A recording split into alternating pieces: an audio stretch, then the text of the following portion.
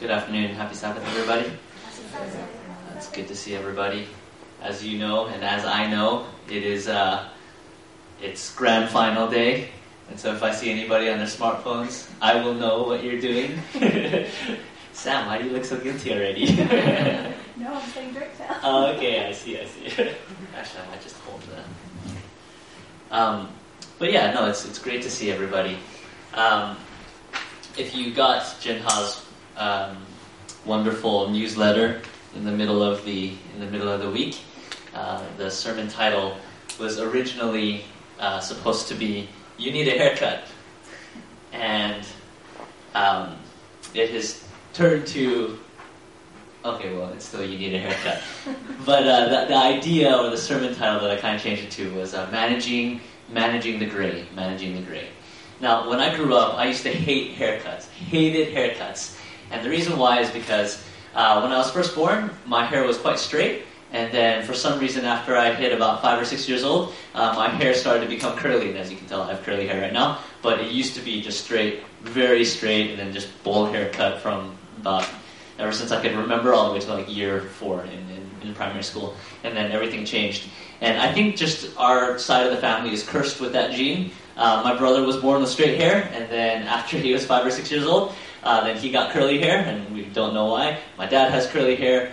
My brother had a son, and he was born with straight hair, and then after 4 years old, it curled right up, and we just don't know why. So Micah has straight hair right now, and I'm just kind of hoping that he's got mama's side of the mama's genes. And anyway, it's easier to deal with your hair when it's straight, and maybe I think too much about my hair. Anyway, so here's what would happen. I would go to the barber shop, and I thought I knew this is how I want my hair to look, and I would tell the barber, this is what I want. And the barber would say, nah, that's not going to look good. Just trust me. And I'm kind of like, well, you're the pro, so you do whatever you want. And after every haircut, I just hated it. And so what I learned how to do was I met somebody who cut his own hair. And I was like, hey, can you teach me how to cut my hair? And so he taught me how to cut my hair. And so for the last 6 years, I have been cutting my own hair. And so even for a wedding, I cut my own hair. And I was like, oh, man, if I make a mistake, this is going to be the worst thing ever.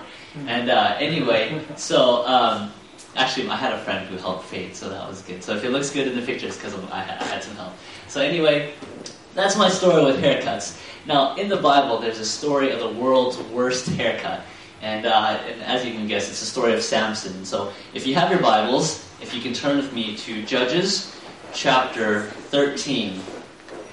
Judges chapter 13. And what I'm going to do is, for the sake of time, I'm just going to narrate. I'm going to do my best to narrate most of this story. And so Judges, as you know, is a book of a history in the time of Israel when they're going through obedience and disobedience, and each time they disobey, there's a time of rebellion, and they call out to God for help, and God sends a deliverer. And so we come through this place where Israel is in a place of disobedience, and God sends a deliverer in Samson. And if you look at the first few verses, we're just going to look at verses 2 to 4, there's an explanation of how Samson comes into the world. And so Samson is born to a mother who is barren. She's not able to have children. And the Bible says that the angel of the Lord comes to her and he says, you are going to have a child. And so he gives specific instructions. And I want to bring your attention to those instructions. So if you want to skim from verses 2 to 4, I'm going to be focusing on, just verse 4. And it says here that Samson, throughout his life, is not supposed to drink any wine or any similar type drink. And so no fermented drink, no alcoholic beverages. And that the way in which alcohol was processed back then used a specific substance called leaven, and it was kind of the symbol of sin. And so God had commanded Samson's mother, don't let him touch any of this, and you're not supposed to drink it too. And so we continue on. So that's the first rule that that Samson's parents are given. The second rule is that Samson is not allowed to cut his hair at all. And so the angel says no razor is even supposed to touch his hair. So can you imagine the guy being like 60 years old and, I don't know, like that would be a pretty big mess. But yet, that was the rule. The third rule, Samson was not allowed to eat any unclean food, and he was basically committed to something called the vow of a Nazirite. The vow of the Nazirite. And so here is one of the few examples in the Bible where there's an individual who has to take this lifelong vow of abstinence from alcohol, from unclean foods. He's not allowed to cut his hair, and he is forever committed to this, this vow or this ritual. Now, there's another chapter, Numbers chapter 6, and if you want to turn there, we're going to come back to Judges. So if you keep your hand in Judges, we're going to go to Numbers, and we're going to look at Numbers chapter 6, and this whole chapter is dedicated to the vow of the Nazarite, and it explains what the vow is. I'm taking liberties to simplify the vow. So I've taken the liberties to simplify the vow, but if you want, once again, if you'd like to skim, you're allowed to. So verse 2, the vow is gender inclusive. It says both men and women can take the vow, and the vow was a very special type of rite, and it was kind of like this dedication to God, and the person was basically seen as holy, and so it was a very special type of a vow. So it's gender inclusive. Verse 3 says that the person who takes the vow is not allowed to take in any wine or anything that's fermented, no vinegar from wine or anything from fermented sources. Then it continues on by saying, no grape juice, and by the way, no fresh grapes, and by the way, no raisins, and nothing from the grapevine. And so it's kind of like just avoid the whole thing. Then, in the subsequent verses, it says, don't cut the hair, as we're familiar with. And then one of the last little, parts of the vow is that the individual is not allowed to go near any dead bodies. And if a family member dies, you're actually not supposed to or not allowed to go to the funeral. If you're taking the vow, you're supposed to say, I'm sorry, I can't go. I haven't taken the vow of the Nazarite. And so this vow was generally a short-term vow. They would set a specific time, they would commit themselves to the vow, and they would follow these practices. So quite a peculiar vow. I want to share with you a few observations about this vow. Before I do that, let me finish off about what the vows are about. So the second part of the vow is if somebody breaks the vow. Okay? So in verses 10 and 11, it says, if you break a vow, you're supposed to offer a sacrifice, and basically that sacrifice is communicating, I'm sorry, I've goofed up, here's a sacrifice. And in verse 12, the person is supposed to start over, and if they've set a specific number of days, they basically start back to 0, and they have to do the vow over again. And so it's not an indefinite thing, but it's just set over a period of time. Now, the one case where the person is to restart the vow is if they accidentally come across a dead corpse. In other words, let's say there's like oxen that are crossing the road, and then a little dog runs across and gets run over by the oxen, but you're the shepherd, then you've come in contact accidentally with a dead corpse. You have then been considered as you just broke the vow, and you have to cut your hair, which means, yep, I broke the vow, and then you start over again. And so, it's a very strict kind of a vow. So, here are a few observations about the vow. 1, the vow is temporary, and 2, the vow was supposed to symbolize a person had completely dedicated or they were submitting their lives to God. So if you look at Numbers chapter 6, verse 7, the last half of it, it says, because his separation to God is on his head. And so when a person would grow out their hair, people would just automatically assume, oh, you're taking the vow of the Nazarite, and you are dedicating not just your head, but your whole body to God. And so there's this message of submission. I'm growing my hair out, and I'm submitting myself to God. I am owned, basically. That's kind of what the vow is supposed to communicate. And so basically there's an outward communication that's supposed to communicate inward consistency between one's submission to God and one's heart commitment to God. And so the reason why the rules are so strict is because they're saying, listen, even if by accident you break the vow, you are basically saying, sorry, I messed up, and I goofed, even if it's an accident. And basically there's no backup plan for somebody who would just willfully break. You know, have you ever had a New Year's resolution and you're thinking, I'm not going to eat any more, what you can fill in the blank. And you're like, just one.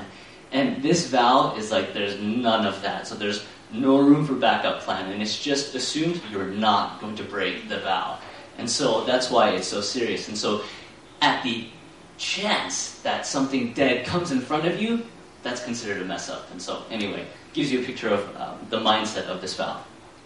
So the reason why it's so strict is because in the context of the Nazirite vow, God is making a gray area black and white. And this is specifically, I think, has to do with morality. There are a lot of things in life where you can say there's a gray area. The vow of the Nazirite is specifically dealing with morality.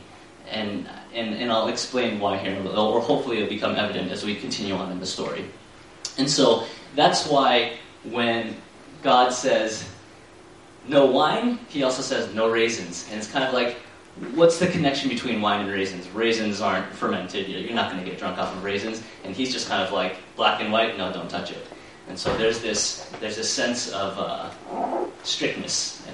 Okay, so we continue on, and we see that there is importance that is placed on this vow. And so if somebody were to break the vow, everybody would know the person cut their hair, and they're communicating, listen, I am not hiding the fact that I've messed up in this vow. And it's communicating, I goofed, I'm starting over again. Okay, so here's what happens at the end of the vow. When the vow is finished, the person goes to the temple. They have fulfilled their time in their commitment to God. They cut their hair, and they basically place it with an offering called a well-being offering. Or another word for it is called a peace offering. Now, this word well-being, it's not just, or the word peace is not just an absence of conflict. The Hebrew word is shalom. It's kind of like this complete wellness. And so just for the sake of humoring me, if you all can say shalom on 3. 1, 2, 3. Shalom. Okay, cool. And so a person would finish the vow, and they would communicate, I have experienced shalom. And so what they do is they cut the hair, because the hair belongs to God, and they put it with the sacrifice, and they burn everything. Now, when I say burn everything, they burn a portion of the meat, and then they burn all of their hair. Now, here's what happens with the sacrifice. Usually in the Israelite religion, or in the Israelite sanctuary service, they would, with each of the sacrifices, they would completely give the sacrifice to the temple. Like, they would confess their sins, they would kill the lamb, and they would give the sacrifice to the temple. And they wouldn't keep any of it. But the well-being offering was the one offering where they actually kept back a part of it, and they ate the well-being offering, and then they would burn 1/3 of it, and then the other part of it they would give to the priests. And so this was the one sacrifice where they would partake of it. And there's an explanation as to why this took place. And here it says, when the vow is finished, God and the offerer shared the sacrifice as if they ate a meal together to celebrate the peace and fellowship between them. Through Christ's sacrifice, we can have a peaceful relationship with God, and Christ invites us to fellowship with Him. Listen, I am standing at the door knocking. If you hear my voice and open the door, I will come into you and eat with you and you with me. And there are several times in the New Testament where Jesus says something like, eat me. Or he says something like, when they're practicing communion, this is my flesh. You have to eat it. You're partaking of it. And the reason why is because love is best communicated in community. And so God is saying, you need me to teach you love, to show you love, and you give love as well. And you experience that best in community. And so partaking of the sacrifice is basically saying you understand and experience that. Now there's a second part of the well-being offering that is important to consider. The well-being offering shows us that our fellowship with God does not always need to focus on the negative side of atonement and reconciliation, which has to do with getting rid of sins that come between us and God.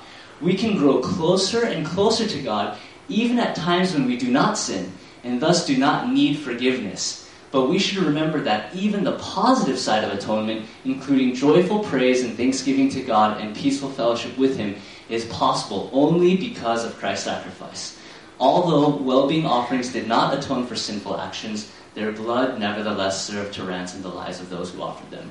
And the well-being offering is explained in Leviticus 17, verses 5 to 12.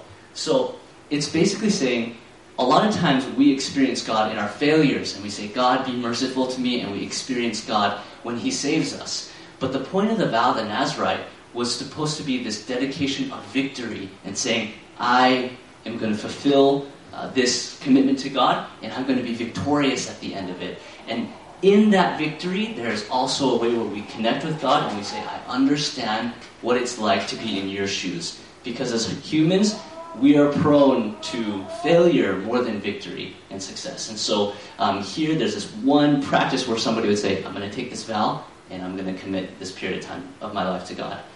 Now, imagine being Samson. He's supposed to be a Nazarite his whole life. And so my question is, how would you feel if you had to dedicate yourself to the vow of the Nazarite? And it's not so much the rules, but it's the implications of those rules. I think I'd pretty much be bald my whole life. And so, anyway, imagine being in Samson's shoes. And so, with this knowledge of the vow, we're going to look at the story of Samson. We're just going to look at one episode of Samson's life and see how he did in terms of dealing with this vow. So if you have your Bibles, go back to Judges. And we're going to look at Judges chapter 14. And this is the first episode. Now, what takes place is Samson begins to grow up. Now, here's a side note, and it gives you a little bit of a picture of Samson's upbringing. Samson's name means son. Not S-O-N, but S-U-N.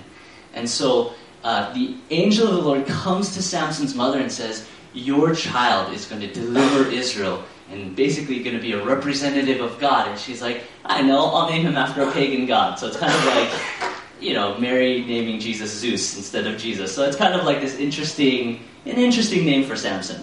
And so Samson has this name, and the Bible says that the Lord blesses him, and the Spirit of the Lord began to move on him, and it gives him geographical locations. And so Samson at this point in time realizes he has been endowed with this special gift. And as you know, his gift is strength. And he is just superhuman. I mean, this guy is really, really, really strong. And at a young age, he begins to realize, hey, my hair is growing longer and I'm getting stronger as a result of this. And so Samson begins to explore a bit. And in chapter 14, verse 1, it says, Samson went down to Timnah and saw a woman in Timnah of the daughters of the Philistines. And so that word is very important because several times in the story of Samson, he sees something and he thinks, I want that. And he begins to gratify the desires that he has. And so he sees this woman, he goes to his family, and he says, Mom, Dad, I've met this woman in Timnah, she's beautiful, and I want her as a wife. And his parents aren't really excited because God gave Samson the responsibility to free Israel. So the Philistines, the people in Timnah, are his enemies, and yet he's like, I want to marry that person. And so there's a bit of a dilemma there. And so his parents are kind of not happy about it initially, and then the dad decides, okay, well, I'll get her for you. And so if you look at verses 5, it says that Samson goes down to Timnah with his father and his mother, and if you keep reading, there's this bit of information that's missing between verses 5 and 6. It says, now to his surprise, a young lion came roaring against him. The Spirit of the Lord came mightily upon him, and he tore the lion apart as one would have torn apart a goat, though he had nothing in his hands. But he did not tell his father or his mother what had been done. Now here's my question. If your mom and your dad travel with you down to Timnah and you meet a lion and you kill it, how do you not tell your mom and your dad if they're with you? And the answer is, he left them in the dust. So he's going down to Timnah, they're not with him, and he's like, all right, see you guys later. And he just goes, and then he meets this lion and he kills the lion. And so it's kind of like, it gives you a little picture of the family dynamic there. There's a lot of independence in this family, right? And so here's the first bit of gray area. You know what? I missed this slide, but it's worth looking at. There's a difference between the vow that was given to the rules that were given to Samson and the vow of the Nazarite. And the one difference is the how the person is supposed to interact with dead corpses. And so with Samson, he's supposed to free the people of Israel. And so basically God doesn't give him that rule. Hey, if you come in contact with a dead corpse, you have to cut your hair. Because he's going to have to kill people. And so he would be very bald and very weak a lot of the time. And so it just doesn't make sense. And so anyway, this is interesting because the vow of the Nazarite is supposed to be black and white, and yet there's a gray area inside of this vow. So Samson kills this lion, right? And there's a dead corpse in his hands, and the Bible specifically says he doesn't tell his parents. And so my question is, why wouldn't he tell his parents if it didn't matter? And so he's not given this rule, and there's a bit of gray area, but he chooses not to say anything. So the story continues on after verse 6. He goes back a second time to visit this woman in Timnah, and it says that he looks and he sees the dead lion that he has killed, and there are a swarm of honeybees inside of the carcass. And what he does is he reaches inside of the dead lion, and he grabs the honey out, and he starts eating it. So here it says, don't eat any unclean food. That would definitely count as unclean food if you've got honey and it's dripping all over your hands, and there's some lion guts in there. It's probably not clean. And unclean is just, it's a specific type of dietary regulation, but it's definitely unclean. And so what happens is, if you look at verse 9, he took some of it in his hands and went along eating, and when he comes to his mom and dad, he gives it to them and they eat it too. And then there's that line again. He does not tell them that he had taken the honey out of the carcass of the lion. And so Samson is kind of dancing in this gray area, kind of like, this rule wasn't given to me. But in reality, he's actually breaking the vow of the Nazarite. And so what's supposed to happen according to this vow? And let me quiz everybody. What's supposed to happen if he breaks the vow? He's got to cut his hair off. But what happens if he cuts his hair is he knows he's not going to be strong anymore. And so he decides, I'm going to keep the hair on there. So the story continues on, and I'm going to come back to that in just a bit. Samson's mom and dad organized a wedding for Samson. And if you look at verse 10, it says his father went down to the woman, and Samson gave a feast. And so the person who starts this feasting is actually Samson. Now, if you look at the Hebrew word, or translation of the word feast, it's actually translated drink. Just drink. And whenever I usually think of feast, I think of food, right? I'm going to feast. But in the Hebrew language, when you feast, you're going to drink a lot. And there's a part of me that wants to give Samson the benefit of the doubt and think maybe they're just drinking lots of water, and that way they're being healthy. But I probably not. And so Samson instigates this festival of drinking, if you will, in preparation of his wedding. And so if you look here, he's basically broken all the rules that were given to him, and then some. And so, he chooses not to cut his hair. He has this feast, and what he does is he thinks about the lion and the honey and thinks, hey, I can capitalize on this. I'm going to tell a riddle to the people that have come to the wedding. If they can figure out the riddle, I'll give them 30 changes of clothing, and if they cannot figure out the riddle, they have to give me 30 changes of clothing. And so here's the riddle, verse 14. It says, out of the eater came something to eat, and out of the strong came something sweet. And so the answer would have been lion and honeybees inside of a lion. And so the story goes that he is given 30 companions. And the story doesn't say who gave him 30 companions, but he's given 30 friends from the Philistines, and they're having this party, and they can't figure out the riddle, and they think, if we don't figure this out, we have to give Samson a piece of clothing from each of us, and we don't want to do that. So they threaten Samson's wife, and she gets the answer from him, and she tells the answer to the companions, and Samson is just furious. He's furious, and he gets so upset that he leaves. So there's a pause in the story between chapter 14 and chapter 15. And technically, what should have happened here in the story is that Samson should have cut his hair. And here's what it would have done. Samson has broken the vow of the Nazarite, and he does not want to make himself vulnerable. And if he would have cut his hair, it would have made him vulnerable, and it would have made him very dependent, because he would have realized the strength that I have doesn't come from me. It comes from God.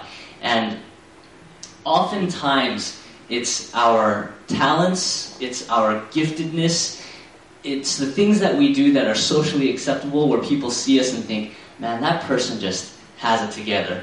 And there are many times where I meet people from week to week and I think, man, that person just has it together because they're so good at what they do. And it's oftentimes that our abilities can sometimes mask the heart reality of what's going on between us and God. And there's this issue of morality because Samson is given a gray area, and it's sometimes in that gray area where your motives can be hidden and you can justify anything that you do. And so Samson is here, he's like, I don't need to cut my hair, even though technically he has broken the vow, and he thinks, I'm so attached to my abilities, and if I get rid of my abilities, then what do I have? Then he would be in a place where he would have to be honest with God and realize, God, there are some things that I have to work through in my heart with you. And so, in the midst of that, Samson would have had to go through the rigorous regulations of going to the sanctuary, giving a sacrifice. But it's in the process of giving that sacrifice that Samson would have actually been reminded of the forgiveness that God has for him. It's in taking away his talents and his giftedness that he would feel insecurity, but it's at that moment where God could have given him security in the sense of, listen, regardless of what you're able to do, I genuinely love and care for you, and this sacrifice is to remind you of that very, very fact. And what Samson needs, he refuses, and he chooses not to cut his hair. So here's what happens instead. If you look at chapter 15, Samson chooses to follow his own actions. Now, there's this text in the Bible. It's in Proverbs chapter 3, verses 5 and 6. And I'll recite it to you. It just says, trust in the Lord with all your heart. Lean not unto your own understanding. In all your ways acknowledge him, and he will direct your paths. And so the vow of the Nazirite was supposed to communicate to God, God, you guide and direct my paths. You teach me what is right and wrong. You control my life. And in the midst of doing that, when Samson practiced morality, it was supposed to give him a sense of his mission. Because Samson would then be faithful, he would keep his strength, and then he would go and free Israel. And instead of being in that place where he is able to hear what God wants him to do, he takes matter into his own hands, and as a result, his ways are not established. And here's what happens. Chapter 15, Samson, in verse 1, it says, after a while, in the time of the wheat harvest, it happened that Samson visited his wife with a young goat, and he said, let me go into my wife and in her room. But her father would not permit him to go in. Now picture being Samson. Samson doesn't think to himself, I miss my wife. I need to spend time with my wife and show her that I love her. One day he's just kind of thinking, oh, yeah, I have a wife. And maybe that day or that morning, his body produced a little bit extra testosterone, and he's thinking, I am going to see my wife. And that's kind of why he goes and sees his wife, right? And so he knocks on the door, and the dad comes up and he says, listen, you left and you were so angry, I gave your wife to one of the companions that was at your wedding party. And as a result, Samson is furious. So he goes and he catches 300 fox, he ties fire torches to... He attaches torches to their tails, and he lets them go in the wheat fields. There was like a brief moment where the American part of me and the Australian part of me was conflicted, because for you guys, torches... I mean, for us, torches are... So, Samson has torches, and they go out into the field, and the foxes destroy the wheat fields. And the Philistines are so upset that they ask, who's done this? And they realize, oh, it was the guy that killed the lion with his bare hands, or oh, it was the guy that went and killed 30 people. And they realize we probably shouldn't mess with him. And so they go and they kill his ex-wife and his ex-father-in-law. And at this, he gets so upset. And here is such a good example of what Samson's actions lead to, because rather than allowing God to lead in his life, he decides, I want to be my own leader. And that pride leads to his own sense of justice, and it leads to this cycle of revenge. And there's only death, pain, and suffering at the end of this. And so there's this comment here. There's I didn't write the author, but he just summarizes this whole story so well. And he writes this: the Philistines want Samson for slaughtering their own people. But he had done this because they had killed his wife and father-in-law. But they had done this because he had burned their fields. But he had done this because his father-in-law had given away his wife. But he had done this because Samson had gotten angry and left. But he had done this because his wife had given the riddle's answer to her kinsman. But she had done this to avoid being burnt up by them. So my question is, well, whose fault is it? And if you keep going around and around and around, you realize everybody actually has a reason to be upset. But somebody has to stop that cycle. And the answer really is, one of the answers is in Samson cutting his hair and just saying, I need to take a step back, otherwise this is going to get worse and worse and worse and worse. And instead, he takes matters into his own hands, and this vicious cycle continues on.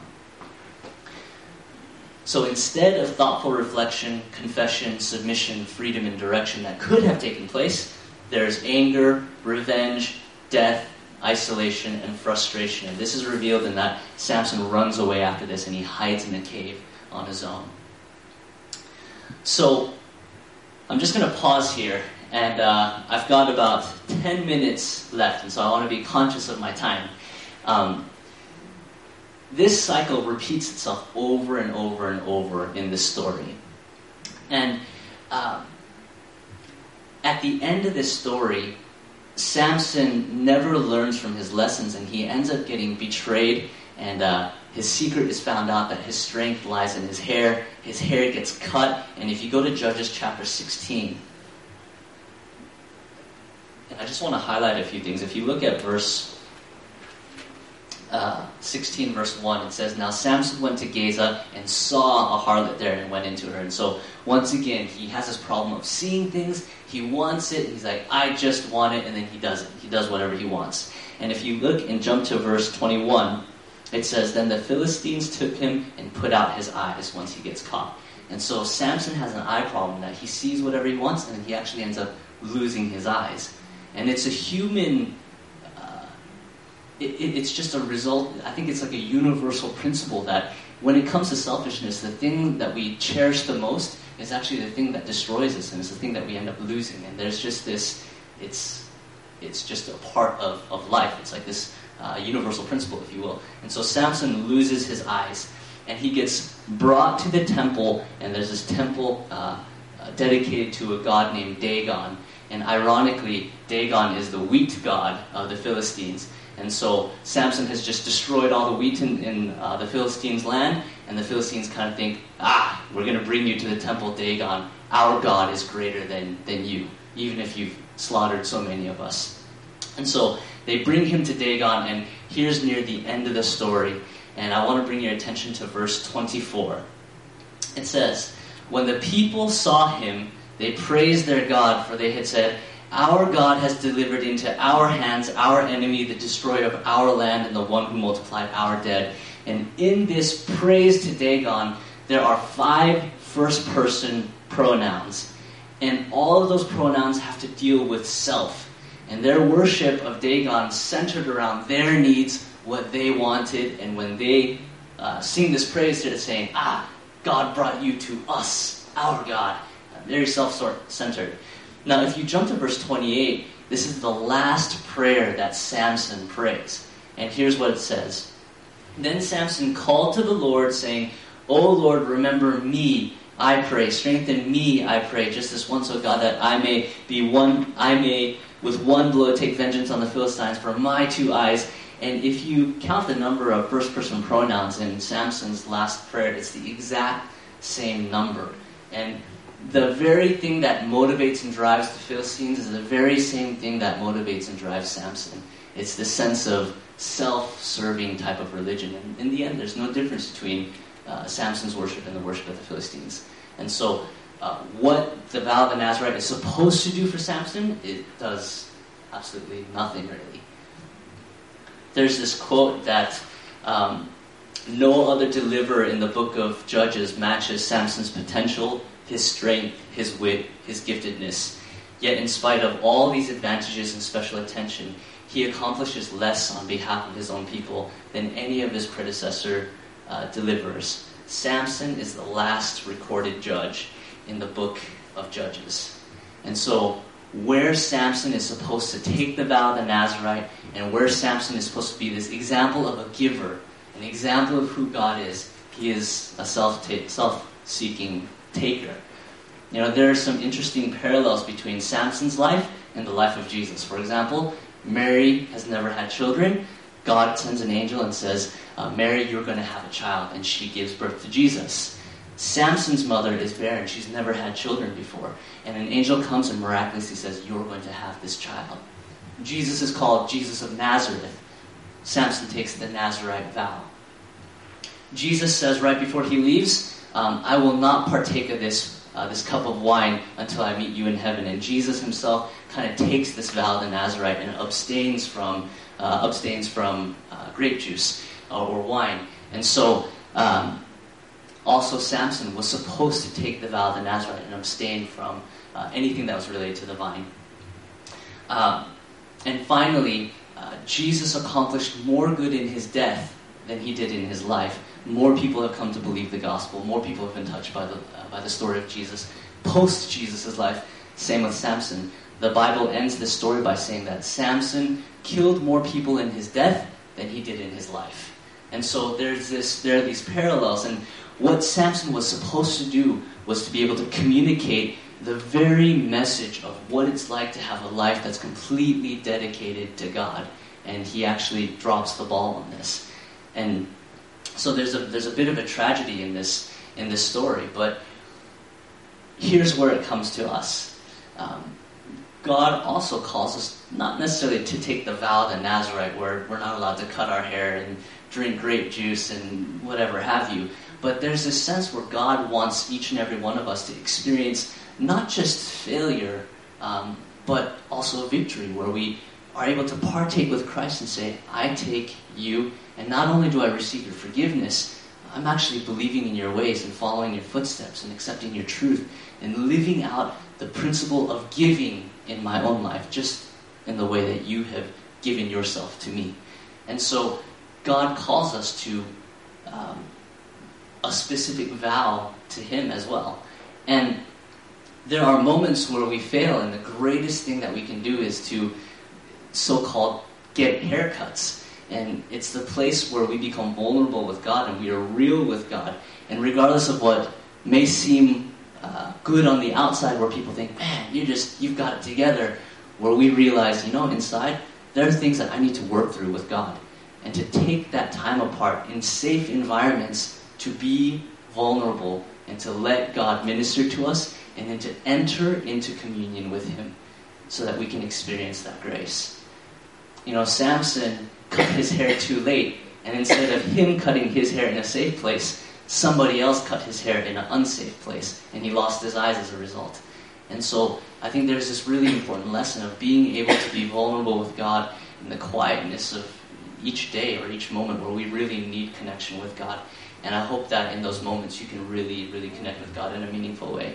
So may God bless you, and look forward to hearing from you around the tables.